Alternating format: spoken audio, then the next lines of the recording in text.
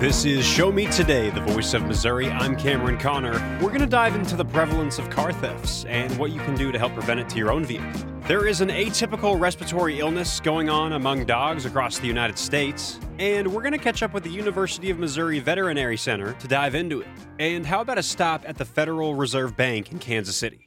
Today, as part of our series of interviews with the Missouri Veterans Commission, we meet Navy veteran Richard Youngs, a resident of the Cameron Veterans Home. He joins Ashley Bird to reflect on his time served and how he got his sea legs. My branch of service was Navy, and I was on a ship, a heavy cruiser, and when I was in the fire department, I had to keep steam built up so it moved the shafts.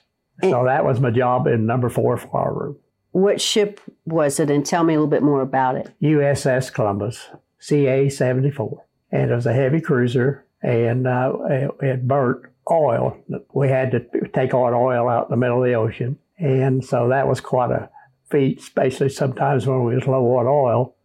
The sea was pretty rough, and the ships was pretty close to the side, and they had to run big lines from one ship to the other to run the. So that was a very fascinating thing to me. Now I was in number 4 fire room and probably on duty to keep steam build up so we could keep the ship alongside of one another. After all of that and taking on stuff, while we was in Pacific, we thought we was going to Korea, but we ended up turning back up and we went up to Bremerton, Washington, which is Puget Sound of the Naval Shipyard. And was in there for 3 months, and then back out to sea and on a trial run and back in, and then went through the Panama Canal over in the Atlantic to watch the Russians.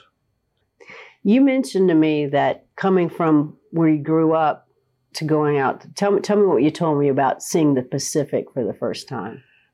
Seeing the Pacific the first time was when we went. I got on the ship. And from after training camp. And then they shipped us up the coast to the ship, which was in the harbor south of L.A. And we had to stay overnight before we went to the ship. And then finally they ended up getting orders to pull out, and out in the Pacific we went. And the first time that I came up from the lower deck, just look out to see when we was out in the open sea, and being an old farm boy, I thought to myself, my God, what am I doing here? There's no land.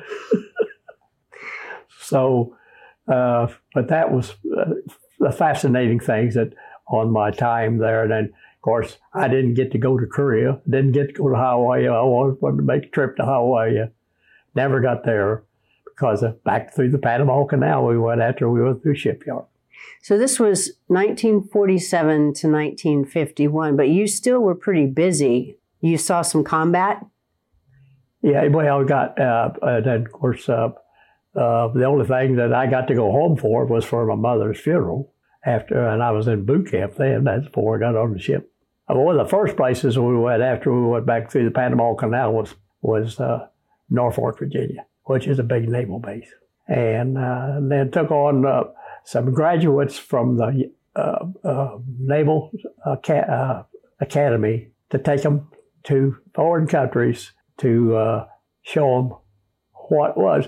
But we have to remember that about by the time, the countries don't look at all, the cities don't look at all like they do now.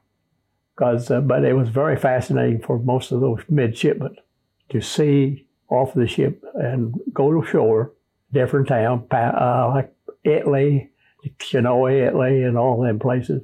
And it was just, you can imagine the way that the east half of now, the way they're blowing up one another, same way.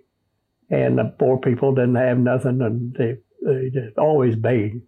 You get off the ship, get on shore, and some of the mothers send their kids down after us to get money, stuff like that. They was looking for all kinds of hands out. So you saw Europe after World War II, and that's the destruction you're talking about seeing. I read that you won a medal. What did you win a medal for? Well, for a medal for been on the ship. That was the flagship with an admiral on it. And we all got medal for that.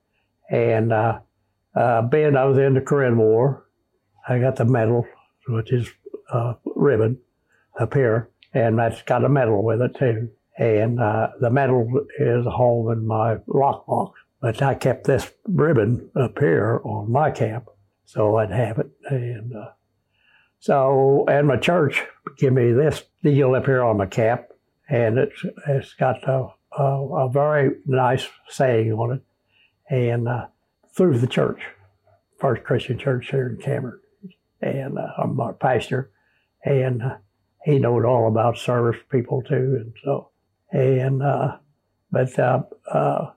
I hit so many countries and so many things that I seen that I just couldn't really believe it, other than what we had on the radio about old farmhouse. The only thing we had is an old radio with an old car battery to hear about the war news. And that's all the information I had, anything about us kids growing up, us 4 boys, no sisters, 4 young men. I was the oldest, and there's twins, and then my younger brother. And they eventually all deceased, and I'm the only one left out of my immediate family. So what you saw, I guess we'll move on from this, but your personal reflection, having known what you heard on the radio back at the farm, right? And then you saw Europe. What was your overall impression of what it looked like after World War II? What on World War II is, it was just hard to believe that so many young men that we sent over there could be killed and not come home to their families and stuff like that. And it's hard for us young kids on the farm, even in the cities, going to high school and stuff like that. And like I say, we set up to listen every night after everything was done at the house. We had the radio on and getting the war news, but then there was some other programs we had on, like we came home from the old country school, which we had to walk to country school. Rain, snow, or sleet didn't make any difference. And if you didn't have temperature, you had to go. Now, my mother had a thermometer, and so, but I was the only one who was really had my bad time with colds, and I had allergies, and that sure was hard on the older boy. But I survived it down through the years, as you know now. Right. And still fighting COVID and stuff like that. So it's a battle to keep, and the good Lord's behind you.